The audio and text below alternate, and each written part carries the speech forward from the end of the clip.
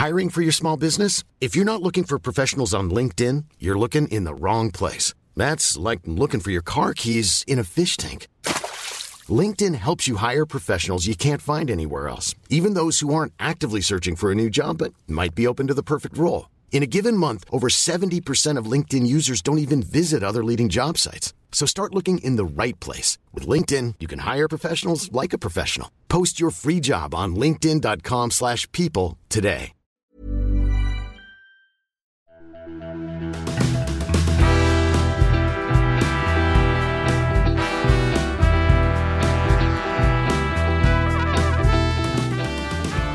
Hey, welcome to Page Break. I'm your host, Brian McClellan, coming to you as it's still snowing. Dear Lord, I'm so ready for spring. Please just stop snowing here in the mountains of Utah.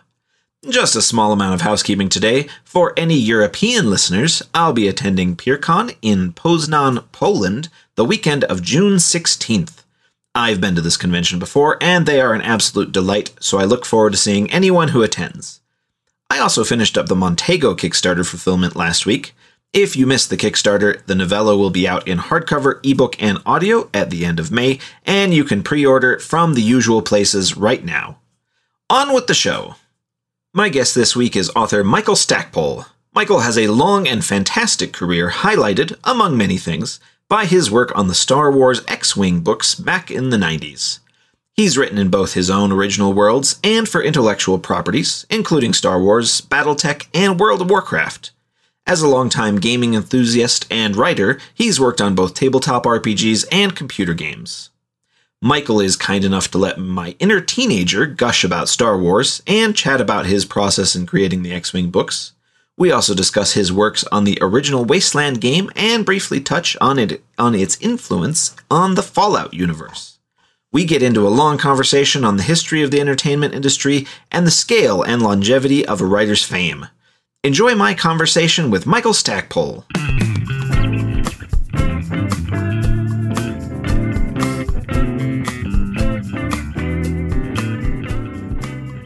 I mentioned that I was having you on today, and to my street team, and everyone was very delighted. There's like a level of nerdy guys, especially around my age in mid 30s, that we kind of grew into reading right around the time Star Wars novels were just massive. Sure. Every library in the system when I was a kid had all the Star Wars novels. It just, I really love that. It is amazing, and it surprises me at shows when, again, guys in that same age range you're talking about will come up and they'll have their kids with them, and pretty much makes me feel ancient, but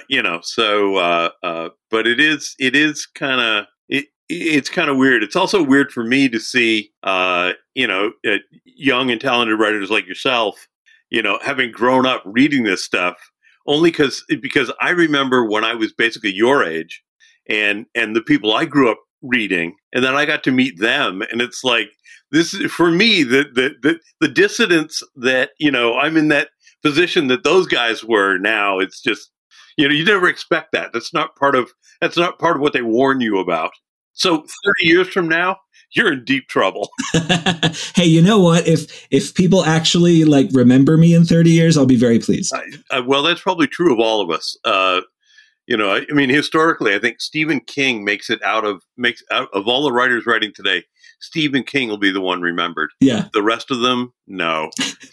Right. It's funny because once in a while, just in conversation or in research or something, I come across the kind of the sheer size of publishing back in the days of Arthur Conan Doyle and these authors that have stayed with us in our public consciousness. And you look at that and you realize that some of these authors that today are very household names, they were just a drop in the bucket of the entertainment industry of that time. And there are other authors that sold way more books than them that nobody remembers.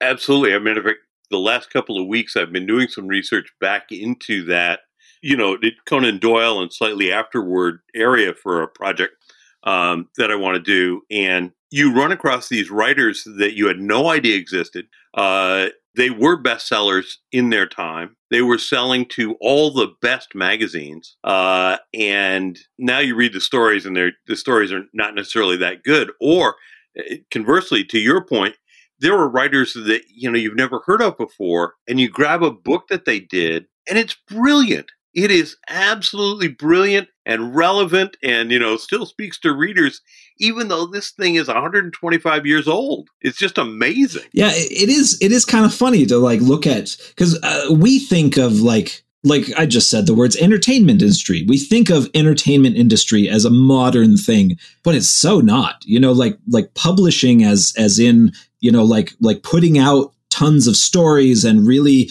gripping millions of readers around the world kind of stuff. That's existed for a couple of centuries. It really has. There's one author, Arthur Reeve, who did detective stories. His character, Craig Kennedy, was hyped as the American Sherlock Holmes. Craig Kennedy Reeves ground out a Craig Kennedy story every month for Cosmopolitan magazine between 1911 and 1918. And probably made bank doing it. Oh, absolutely. He made, I don't know how much money he made, but right before he died, there was an article in the New York Times about arson at his estate in New York, that someone tried to burn down his kennels. And in the process, 50 dogs got out. 50 dogs. This place must have been huge, Yeah. And Reeve, literally, he sold some of the Kennedy stories late on to the detective pulps. But prior to that, it was Cosmopolitan, Smart Set, all of the top magazines were buying these stories from him. It was amazing. There's a lot of talk these days about kind of the way the entertainment industry as a whole is spread in so many different directions. Because you've got movies, TV, podcasts, writing, all this stuff that you can, entertain yourself with. It used to be that it was just reading. Like if you wanted to, get into a different world for, the afternoon, that's what you did, is you read. There wasn't other stuff to go look at. Well, and reading wasn't necessarily a solitary occupation. It was something that, if you read the Little House on the Prairie books, the evenings that people would be darning socks and doing other things, and Dad would be reading from the newspapers to everybody in the parlor. That was entertainment. It was a family affair, and you don't have that, nowadays. Yeah, the idea of being read aloud to from someone that's literally sitting in the room with me, that is a bizarre thought. But that used to be a thing. In factories, the factory workers would get together and they would hire someone to come read the newspaper or the latest bestseller to them while they were working. Yeah, absolutely. And the demand for these things. The stories of people waiting on the docks in New York for the ships to be coming in from England so they could find out what the next installment of the Charles Dickens serial was. Did Little Nell live or not? And shouting this to people on the deck. It's just, and we look at, the Harry Potter phenomena as being, or many people did look at the Harry Potter phenomena as being, unprecedented. And it's not unprecedented at all, And I think it was, Poe, Poe would make more money reading his work at assemblies than he ever made having it published. Yeah. So, it was an entirely different, and there's another writer, John Kendrick Bangs, who was a humorist, knew Mark Twain. He's somebody who's virtually unknown today. But he wrote a memoir because in his last 20 years of life, he made his money by giving speeches 200 nights a year. Ooh. And he would travel all over. And wonderful stories about the traveling life and how you had to do all of this stuff. But people in these towns lived for the fact that this guy from the East Coast was going to be coming and speaking. And Banks told a great story about, he went to some town out west, may have even been in Utah, but he arrived on the train and he had a horrible toothache. So his host, he said, "Look, I've got a horrible toothache. I can't do anything. Can we get to a dentist and just get this tooth out of my head?" So the guy takes him to a dentist, and the dentist says, "Look," the dentist is locking up. He says, "I would love to help you out, but I can't. I'm late for an engagement this evening. There is a speaker in town." And Bangs just said, "I can assure you, you won't be late for that speech." And this guy had read Banks's work, loved him, and, said, "Fine, get in the chair," got the tooth out, and they went, and it was just, but it was an entirely different nature of the entertainment industry, which was very, very personal. And a lot more obviously interactive. Yeah. When you're there with a live audience, and you get to see people. Well, and that's an interesting thing. You brought it up a couple times now. This idea of our personal entertainment being a public thing, where you go somewhere and you listen to a speaker, or you are read a section of a novel or something like that, where you're taking in something, but you're doing it with a lot of other people. And that's almost like totally anathema to my kind of experience growing up of, you get a book from the library and you sit alone at home and read it. And, we never went to things, occasionally my mom would, make me go to like a lecture at the library or something. And I usually enjoyed that, but it's always been a very, private thing, this entertainment idea. Right. And it's even getting worse, as everybody's kind of sick of theaters now. Everybody's got great sound systems and these great TVs. And so it's even getting like smaller and smaller. Right. And I think in part, and it was a gradual thing, but in part, reading becoming a solitary event was because of trains and mass transit. In England, W.H. White, or W.H. Smith, used to publish books in 3 parts. So they would take Sir Walter Raleigh's Ivanhoe and drop it into 3 volumes. And if you were going from London to, say, Manchester, you would rent volume 1 and you would read that and you would turn it in at the station when you get to Manchester.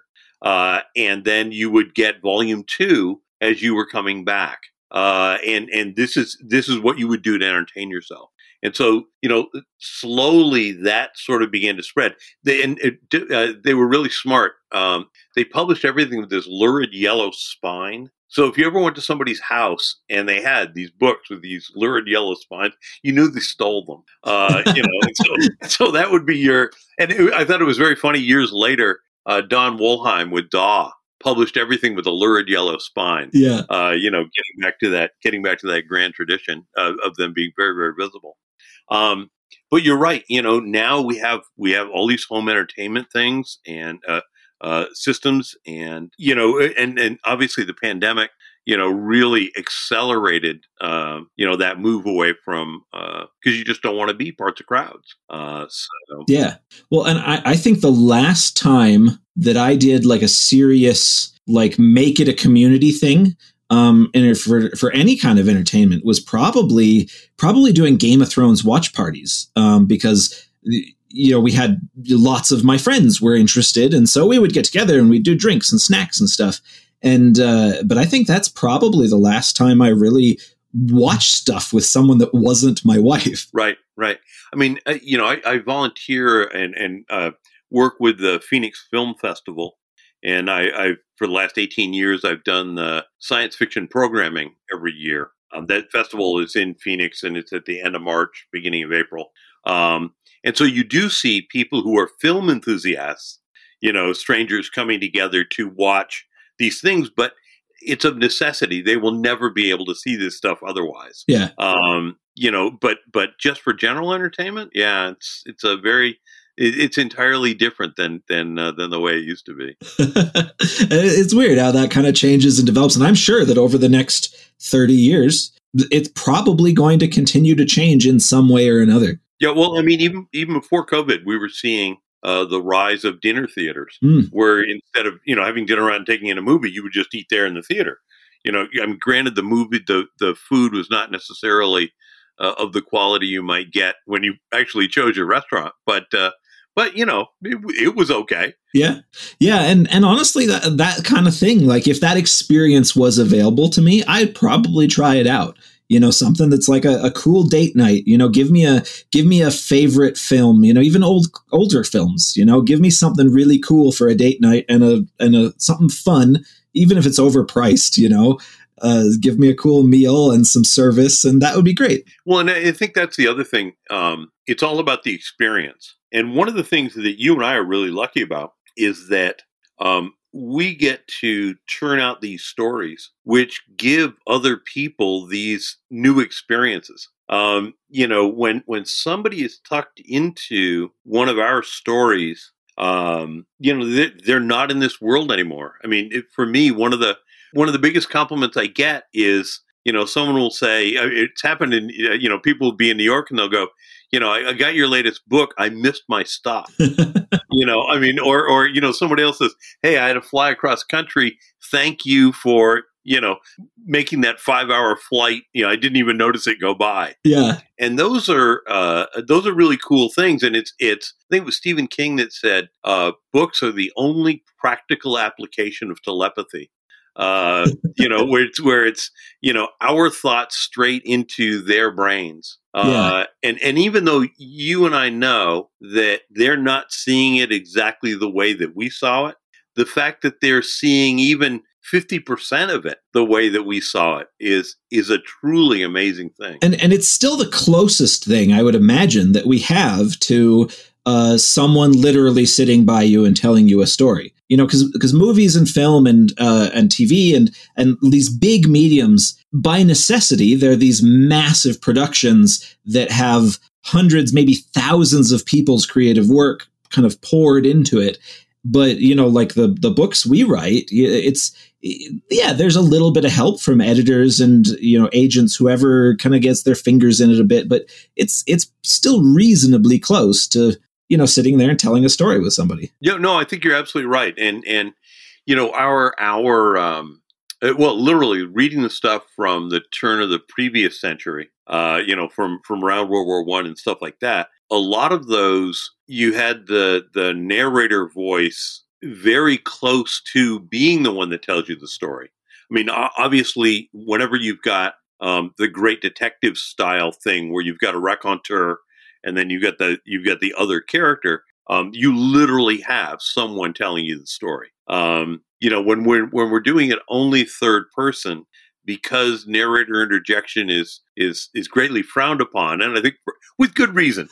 I'm not lamenting that. I have never in my career wanted to write, and dear gentle reader, if you will remember, at the beginning of a chapter, unlike Gary Gygax, it's a little bit more difficult because we're keeping the reader and the characters like a half a step off. But I think that's also in response to so much storytelling and the way that stories are told comes through movies and TV, where you are a half a step off. Yeah. Just by the necessity of the medium. So a lot of people are learning to absorb story that way, and we just sort of have to accommodate them to make it familiar enough for them to feel at ease. Yeah. Oh, it's interesting to think about how these things are. They affect regular people, because entertainment, just in general, we've said entertainment industry several times, but entertainment in general is such a huge part of like literally everyone's lives. Like the most straight-laced kind of head down business person that never picks up a book, they still have their favorite TV show. They still watch Law and Order. Sure. It's just such an integral part of society. And I don't know, it is kind of fun being a little bit, on the ground level of that. Well, and I think the other thing you have to look at is again, even 100 years ago, most people were on a farm or working in a factory. They were working. I mean, if you're on a farm, you're working every day out of the week. If you're in a factory, you're probably working 6 days out of the week. You're working long hours. You're really at the whim of whether the sun is up or down. Which is a thing that we never think about. The luxury some people today have of being a night owl and being able to work all night. Just absolutely incredible. Yeah. Or the fact that right when we were starting this, I had to remember to turn my phone off so I wouldn't get interrupted by stuff. Again, this is a concept that no one back in those times would have even come close to. So the fact is that even though we all see ourselves as working incredibly, incredibly hard, the fact is we have more leisure time now than again our grandparents or great grandparents ever dreamed of having. Yeah, and that's why going to listen to John Bangs was so important to them, because this was a rare experience that came around, and the whole community had chipped in. They'd paid for it with tickets. This was a big event that they were going to be talking about for the next 2 weeks. Yeah. Well, and it's like how we would think of, maybe the bigger sort of, I don't know what you'd call them, in-person entertainers, people like stand-up comedians, musicians that still do that kind of thing today. It was very similar to that, except it was also, lecturers and authors and all sorts of these other kind of professions that nowadays we don't think of as huge in-person entertainment. Maybe coastal cities, maybe like, you get LA, San Francisco are probably going to have more of that kind of thing, big universities that have auditoriums and stuff, but certainly not like small towns and stuff like that. No. Again, you're just not seeing that unless, the library puts together a thing. I mean, I know I was talking to John Jackson Miller, and in Illinois, one of the particular libraries has a science fiction weekend, and they deliberately go and drag from that area. But that's like the biggest thing that they do. Yeah, and it is very weird. I mean, because we go to conventions and we see lectures, we have lectures, we give lectures. We're more used to that sort of thing.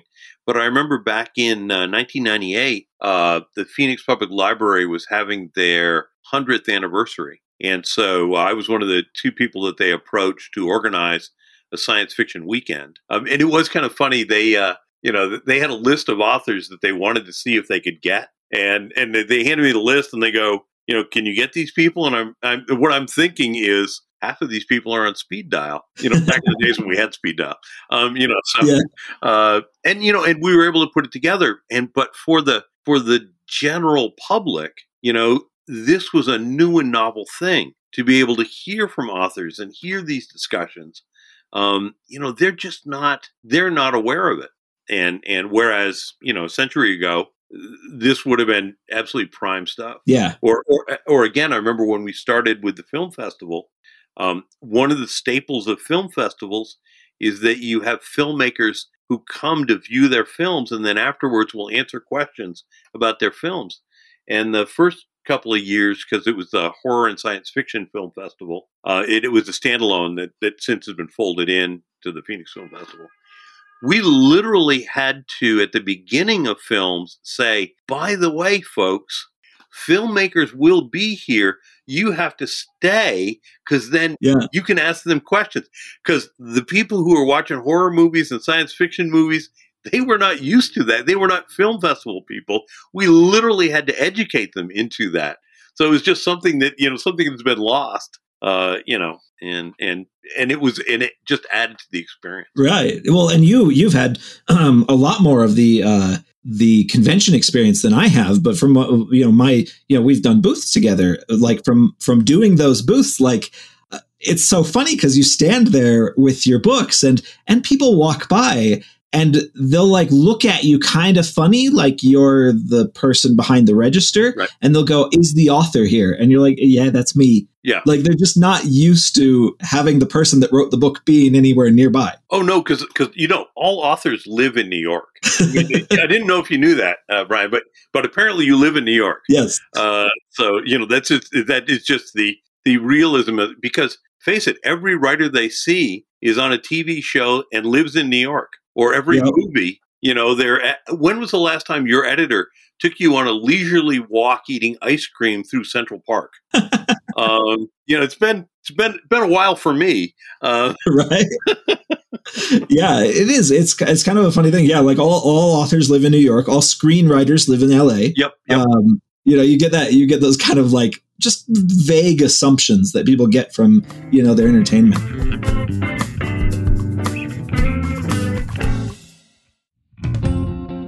Hey, Page Break listeners. Brian here, rudely interrupting myself for a bit of a plug.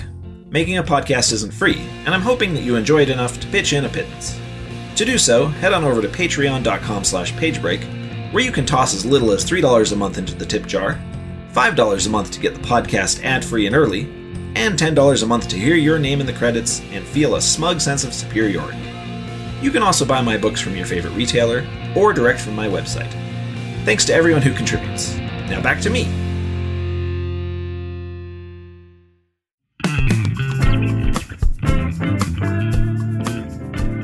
I know you the best from your Star Wars books, and I genuinely I look back on like kind of the mid 90s when I was really getting into reading was between probably about 95, 96 and about 2001 or so is when like my height of picking up chapter books. And man, like it's funny because like as an author, you kind of get these ideas of you've got kind of the people that do work for hire kind of stuff. And then you've got the people that do your kind of original worlds, I guess you'd say. Sure. And I don't know, I want to not put my foot in my mouth here in any way, but like I always think of you as I think of you in the latter because you are so connected in my psyche to the Star Wars books, even though I know as an author that was work for hire, like those X-Wings books, like that's you. Oh yeah. And it's so like, I don't know. What I'm trying to say is that was a huge influence on my kind of young readership. And thank you for that. Like X-Wing and iJedi, I think iJedi to this day is still one of my favorite Star Wars books ever. Well, it's so dang good. Thank you. I back in the day, when we were doing tie-in stuff, and by we, I mean a lot of different authors, it was very clear to me that there were two trajectories that were connected to tie-in writing. And either you were an author that had done your own stuff and it hadn't taken off and you did tie-in books and you never climbed back out again. I mean, you just never did. Or the trajectory was, it's like you do tie-in books because it's like learning to swim in the shallow end of the pool. And then, when they give you a chance, you can go off the deep end. Yeah. As it was for me when I got to the X-Wing books, I'd already done a ton of BattleTech stuff and a bunch of other tie-in work. And I had the contract with Bantam, and I turned out a book called Once a Hero, which is to date one of the best books I've ever done. So, so I'd already seen that trajectory coming out, but then they offer you Star Wars. And it's like, and I remember I was on a family fishing trip with my dad, and we were driving back from Maine, and he just said, what does this do for your career? And it's like, this basically makes it. Yeah. I mean, this is, you're going to be on the New York Times bestseller list. I mean, holy crap. That's like, you've been playing catch out in the backyard and suddenly you're called up to the World Series. So I mean, that's just an amazing thing.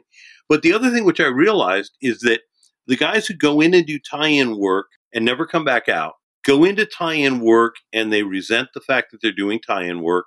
They're not getting as big a percentage and not as big a royalty. And so they don't do a good job. They don't give it their all. Yeah. And what I had learned from doing BattleTech stuff especially is that you have got to prove to the readers out there that you know the property as well as they do, you love it as much as they do, and you have to blow their minds. And when it came to Star Wars, absolutely, I love Star Wars, always have. I thought I knew it pretty well. I learned to know it really a lot better. And I really wanted to blow people's minds. And back in those early days, I remember, Kathy Tyers' book was out, Dave Farland's book was out, Tim's books were out, and I read all of those. And I said, okay, Tim's the guy that I got to beat. And I'm never going to beat Tim. He was here first. He set the tone. That's fine. But damn, I am going to give him a run for his money. And one of the things that I asked, and I asked it in a way that I knew what sort of forced the answer, as I said, now I can't use any of the main characters without special permission, right? And Lucasfilm said, yes, that's right. You can't. And that was all I wanted. Because then if I didn't have to worry about people bitching about my characterization of Luke or Leia or Han, I could do pretty much anything I wanted to. Yeah. And Lucasfilm was great. They really in that era, and they may still, I don't know, but in that era, if you were a creator and you were enthusiastic about doing something, if George did not say no, they said, God bless you, go. Huh. And that was and that was it. So do you remember whether the original pitch of a kind of dogfighting adventure was that from you or was that from Lucasfilm? Oh no, so here what happened was this. They had a 12-book contract with Lucasfilm, and they saw how well they were doing, and they wanted to do more, and Lucasfilm would not give them another 12-book contract. So they decided that they wanted to take another license, and they decided to take a license for the X-Wing computer game.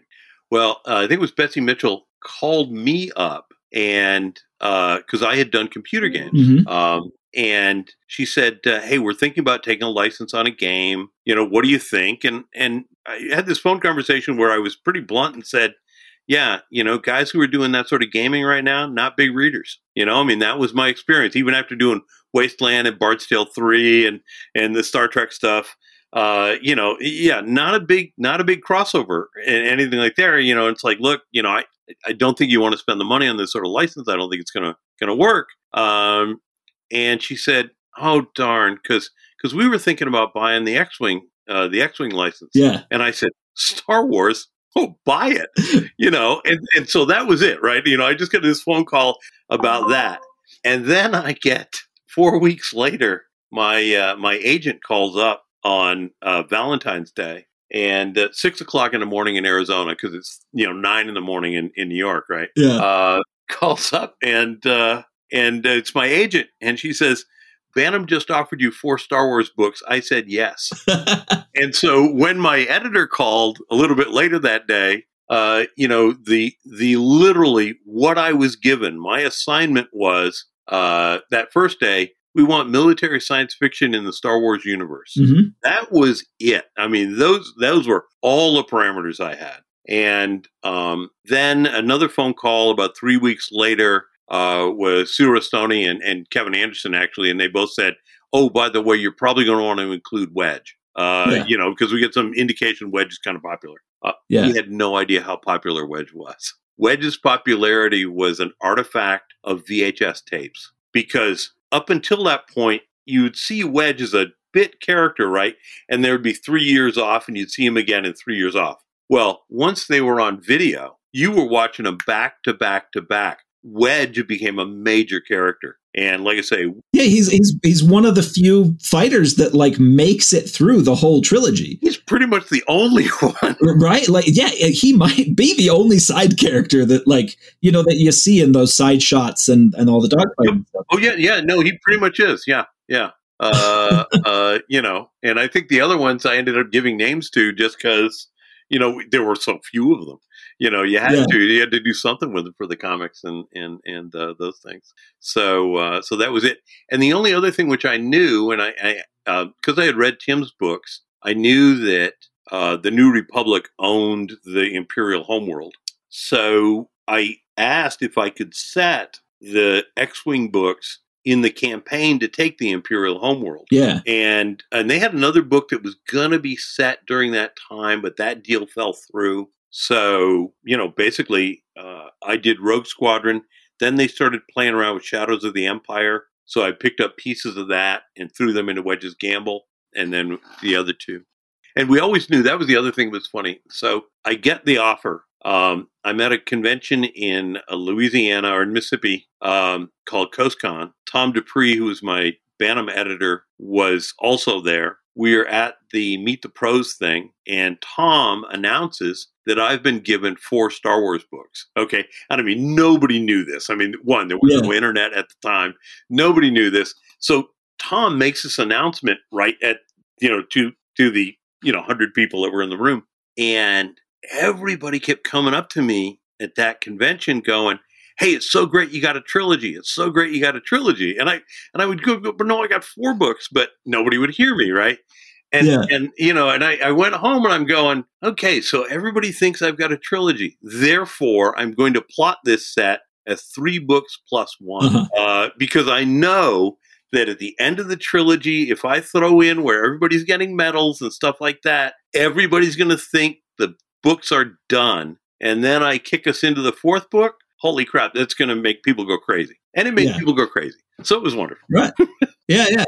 I mean, I like, as someone who, because was a kid during that time, I'm not privy to how the publishing world was or anything like that, but I definitely had a sense that the Star Wars books were just insanely popular. Like I said before, like every branch of the library in the system that I had around my house, they all had their own sets of the Star Wars books. The whole bookshelves full of these things.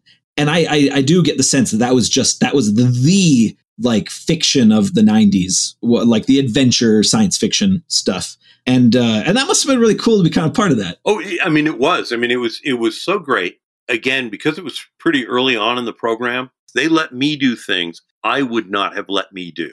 And this is how much they trusted us. For example, in all of my manuscripts, the manuscripts would be footnoted. And they'd either be footnoted with a note that said, this is where I got this, out of this piece of fiction, or the footnote would be, hey, I invented this. What I need it for is this. If you're not going to give me the whole thing, at least give me this. And across the board, they said, okay. So they were great. But you take, for example, the Errant Venture. It is insanity to give a disreputable civilian imperial ordnance. But we did, and we did because Tim was going to be using it 15 years or 10 years in the future. And that was in a footnote. And Tom Dupree called me up and said, you gave this to Booster because Tim's going to use it? Yep. Okay. And there you have it. For 10 years, there's a floating casino out there built into an Imperial Star Destroyer. Yeah. And that was just so much fun. And actually, I guess Adam Christopher mentioned the Errant Venture in his book, so now it's part of canon. Do you kind of keep your head into where Star Wars and the expanding, current universe is and all that stuff? Or is that something you kind of keep at a kind of arm's length? When I do hear about it, it's because I'm talking to some of the authors who are working in there and really only getting, bare minimums of stuff. I know nothing that anybody else, doesn't know. I don't read it mainly because it is work. I would be approaching it as research, not as enjoyable leisure time. And I don't want to put that pressure on somebody else's book, that you're going into it looking on how do I pull this apart? I just want to, I would want to go in and just enjoy it, so I haven't. But, if there's ever a point that Del Rey or Lucasfilm or Disney decides that, they want me to do something, and they send me a box of books, I'll burn through those. I'll be happy to get right back in.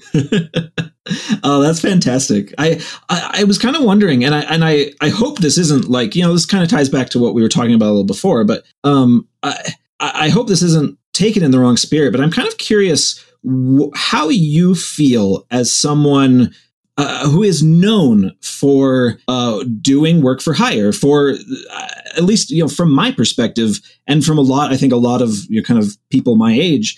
You're known because of the Star Wars books and the Battletech books. Is that a complicated feeling to you, or are you just quite proud of that? No, I certainly incredibly proud. Look, I was lucky enough to be given those assignments, and I know that those books have made countless people happy down through the years. I mean, I literally, I have had letters from kids who say, they didn't like reading before they read, Rogue Squadron, and that stuff, so thank you for the gift of reading. It's nothing I did, I was just lucky enough to be their portal book. I was the thing that drew them in. And I consider that an absolutely wonderful thing. The fact that there are people out there that have named, their pets or their children. Oh my God, there are people who name children after my characters. It allows me to see how much those books meant to people, and that is just, this, there are not words to describe. That's not what you expect. Oh my God, I'm going to be writing this book and someone's going to name a kid after me, after my main character. No, no. I mean, you might think, at a convention, you'll be in line for getting coffee and someone will buy it for you as a thank you. And that's happened. It's absolutely lovely, Yeah. But not expected. But just the fact that you can make somebody happy, you can, give them a thrill. And, you mentioned iJedi earlier, and interesting thing about iJedi, and I've heard this from a number of people, is that it has become their go-to feel-good book. It's their safe haven, and that too is very, very special. Yeah. And it's very fun. And I do remember, it's been a very long time since was a huge Star Wars reader. I think I stopped right around maybe 2004, 2005. I just got away from it. But I do remember that most of the Star Wars books were part of bigger series. So you were getting the big shebang. And I have a very distinct memory of both Courtship of Princess Leia and iJedi being standalone adventures that for some reason, those stuck with me maybe a little bit more than the big series did. Sure. Yeah, iJedi was kind of weird because it was a first-person story. And what I really wanted, and I was happy to let me do, was allow you to see the world from a Jedi's eyes as they were learning, because we really hadn't had that up to that point. And that was a lot of fun for me to write. Oh, it was very delightful for me to read. Oh, good.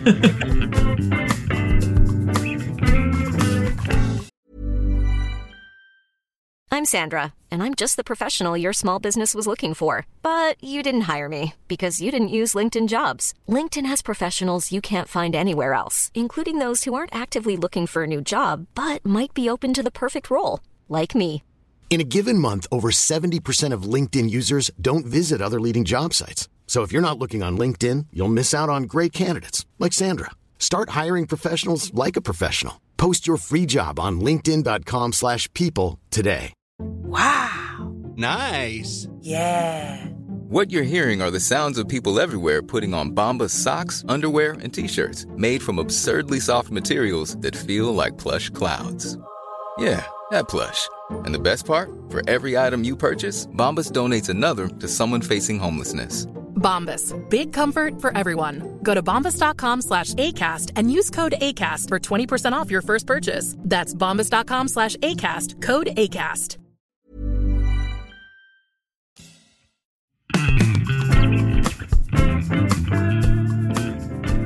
You mentioned once your work on video games. Mm-hmm.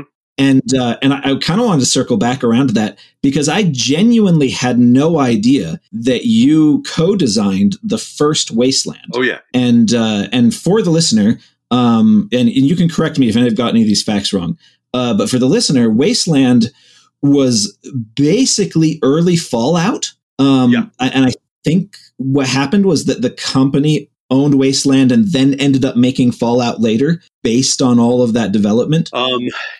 There was Interplay got bought, and then the guys who were at Interplay, I guess, ended up being the ones doing Fallout and developing it and going forward. So Yeah. So Fallout is a child of Wasteland. So you're directly responsible for kind of the Fallout universe, which is and yeah, pretty much. I wish they send me a check, but yeah. Right. I mean, that is how these things work, unfortunately. Yeah. I guess. I mean, Wasteland was one of those cool things that because I had never done a project like that before, and Alan Pavlish had never done a project like that before, we didn't realize that there were limitations. And so, I'd be working with the designers on my end of building things, and we're sort of building the system as we went. And one of them, Ken St. Andre, the creator of Tunnels and Trolls, fairly often would call up and say, I want to do this, and Alan won't let me do it. And I'd call Alan up and I'd say, hey, Alan, can we possibly do something this way? And Alan would say, no, we really can't. But Alan and I would continue the discussion, and would you find another way to get that same effect? And so what ended up happening was the system got built around the needs of the designers and then refined to become sort of this really easy way for players to be doing stuff. And then, we were just left to be kind of weird and wacky and do things we knew would provoke reactions within the player base. Yeah. Well, and you did writing on Wasteland 2, right? I did some early development on Wasteland 2. And I did Bard's Tale 3, did some work on the 2 Star Trek games that Interplay did. I also did some work on a Mech Warrior game for Microsoft, which ultimately ended up being shelved. But they did pay me, so that was okay. Right. That is the benefit of work for hire, is that if the thing never comes out, you still get paid. Yeah, absolutely. So, the key thing about work for hire is that you may not be getting as high a percentage, a higher royalty as you were, but you've got a built-in audience. And one of the things, and this I advise to a lot of different authors when they're looking at these things, whenever I look at a project, especially a tie-in project, one of the questions I ask is this going to give me a new audience that I don't already have? And if the answer to that is yes, then that's very much in its favor. And the second thing you have to ask is, will the audience I already have, will they enjoy this? And if you get a plus there, that's great. So provided the money's okay and the property's cool and you don't get micromanaged, then absolutely go ahead with the project. Because again, that's going to be a bigger audience than you're currently selling to. Yeah. Well, tell me what you've been working on the last few years. Let's see. The last couple of years, I've been doing the sequel to Talion Revenant. I've been doing that through my Patreon project. And so that was a couple chapters a month for the last 4 years. And finally, the thing is done. But it's way too big, so I'm probably going to have to split it in half. So we'll just have to wait and see how that goes. I'm in the letting it cool off phase. And then I did a Dark Souls novel, which finally came out in November. And that was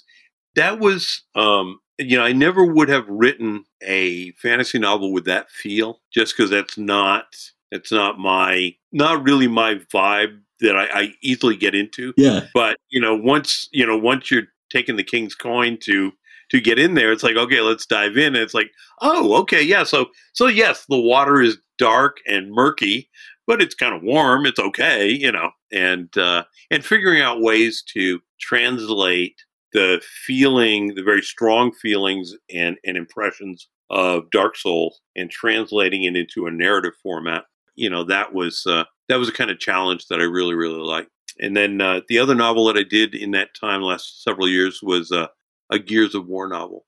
Yeah. So, and that was a lot of fun because the one I loved working with the Coalition, and because they were just great. What they entrusted me to do in the games, between Game 3 and Game 4, there's a 25-year gap where society has begun to rebuild itself. And what they wanted me to do is to take those first 6 months after the end of 3, after the victory, and just start the rebuilding. And so they entrusted me with their key characters and said, basically make them whole, give them a life, and get us to where we're going to be in 25 years. And that Yeah. was, and it's really cool when somebody's got this, multi-million-dollar property says, oh yeah, by the way, you go ahead and do this. So it sounds like you take a genuine pleasure in playing in other people's sandboxes. Absolutely. It's again, because you've got an audience which is there to be entertained. It's not like when we're doing our own stuff, you're shouting out into the empty darkness. You have no idea if anybody's going to like it.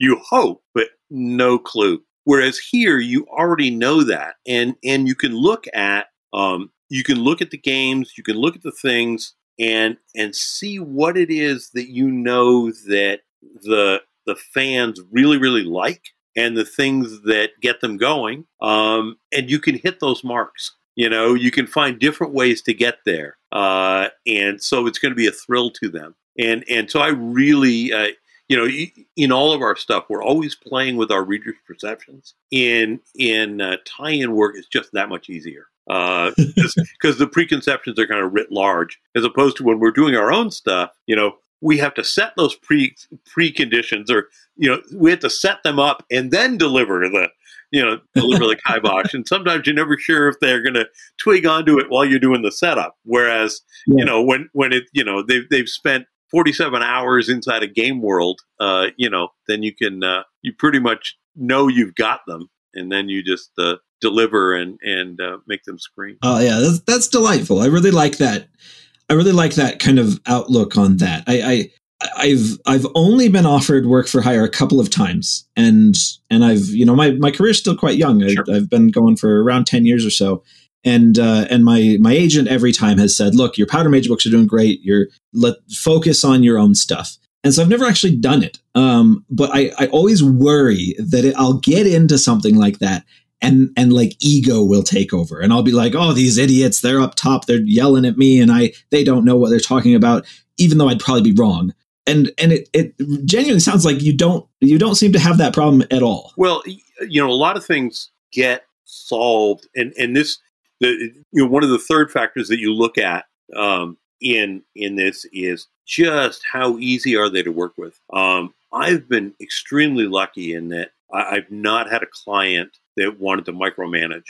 And with the BattleTech stuff, I'm basically part of the development team. So in setting up the stories, I'm the one setting them up. So I kind of can pick and choose what I want to do, which is cool. And I will say with BattleTech, one of the things I'm really enjoying now is as we're bringing more writers in, and they're bringing in a bunch of writers that I know and have said, look, you really need to talk to these guys. I'm getting to import a new generation of people. But in the process of agreeing on an outline and negotiating it out, this is where a lot of those things get resolved, which means there's very little that you have to fix after the first draft. And even with the Gears of War novel, we had one issue that their vision of the world was just slightly out of sync with the way that I was seeing it. And after the first draft, we were able to go, okay, I was able to go, okay, I get what you guys are doing.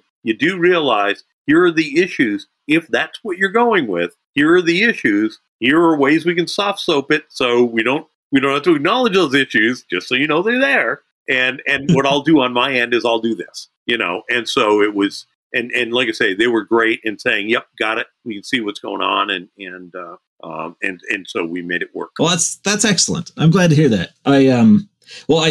I've kept you quite a long time, but I like to end every episode.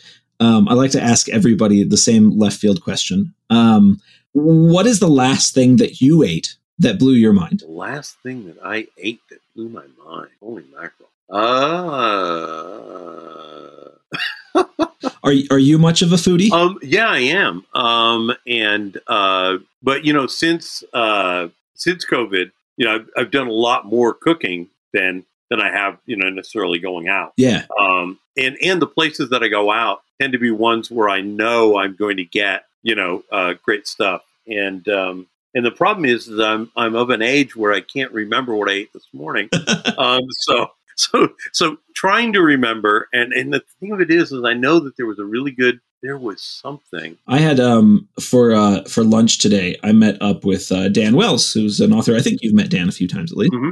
Oh yeah, I know Dan. Yeah. I met up with Dan for lunch today, and we went to a Peruvian place, which I've never been to. I've never had Peruvian before, and this place, the dish that Dan recommended I order, it was just like a big plate of.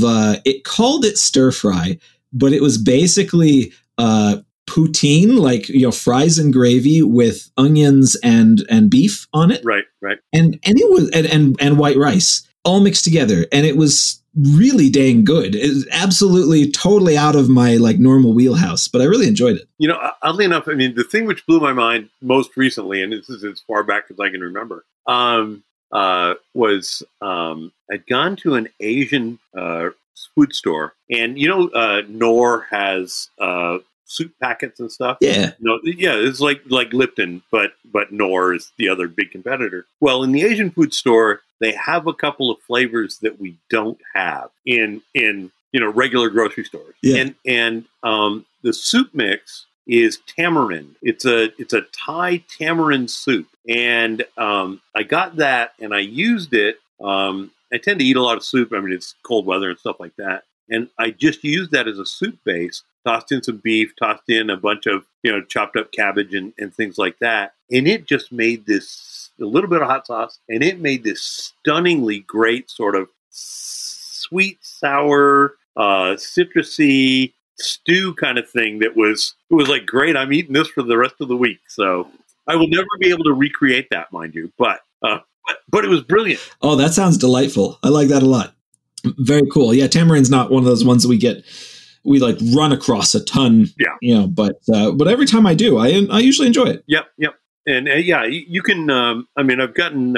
I like tamarind now, and so I'll get that soup mix, or you can get puree or different things and use that. Yeah, I love figuring out kind of those bases. Yeah. That you add stuff to, and you cook with meat or rice or whatever, and I do love finding something good that I like to add to. Yep. So it's always delightful. Yeah, and unfortunately, I mean, most of the stuff that I eat out nowadays, I tend to eat at restaurants that I know pretty well. In one case, I mean, I know the owner of a particular restaurant really well. And the food is great, so I like going there. And if he's there, we end up drinking, and it's great. And so it's just, it's a fun thing. There is a place in your town, I think it's in Scottsdale or nearby, that I've been to a few times. That it's a fried chicken and waffle place. Okay. Do you know what I'm talking about? Is it Lola's? I think it is Lola's. Okay. Yeah. But I've been a couple of times, when I've been in town for Phoenix Comic Con, and sure. I fried chicken and waffles is like one of my sweet spots. Now, it's so good. Are you coming in for Comic Con this year? No, not this year. But next time I'm in town, oh man! All right, yeah, I'll take you to my friend's restaurant. I would love to. That'd be fantastic.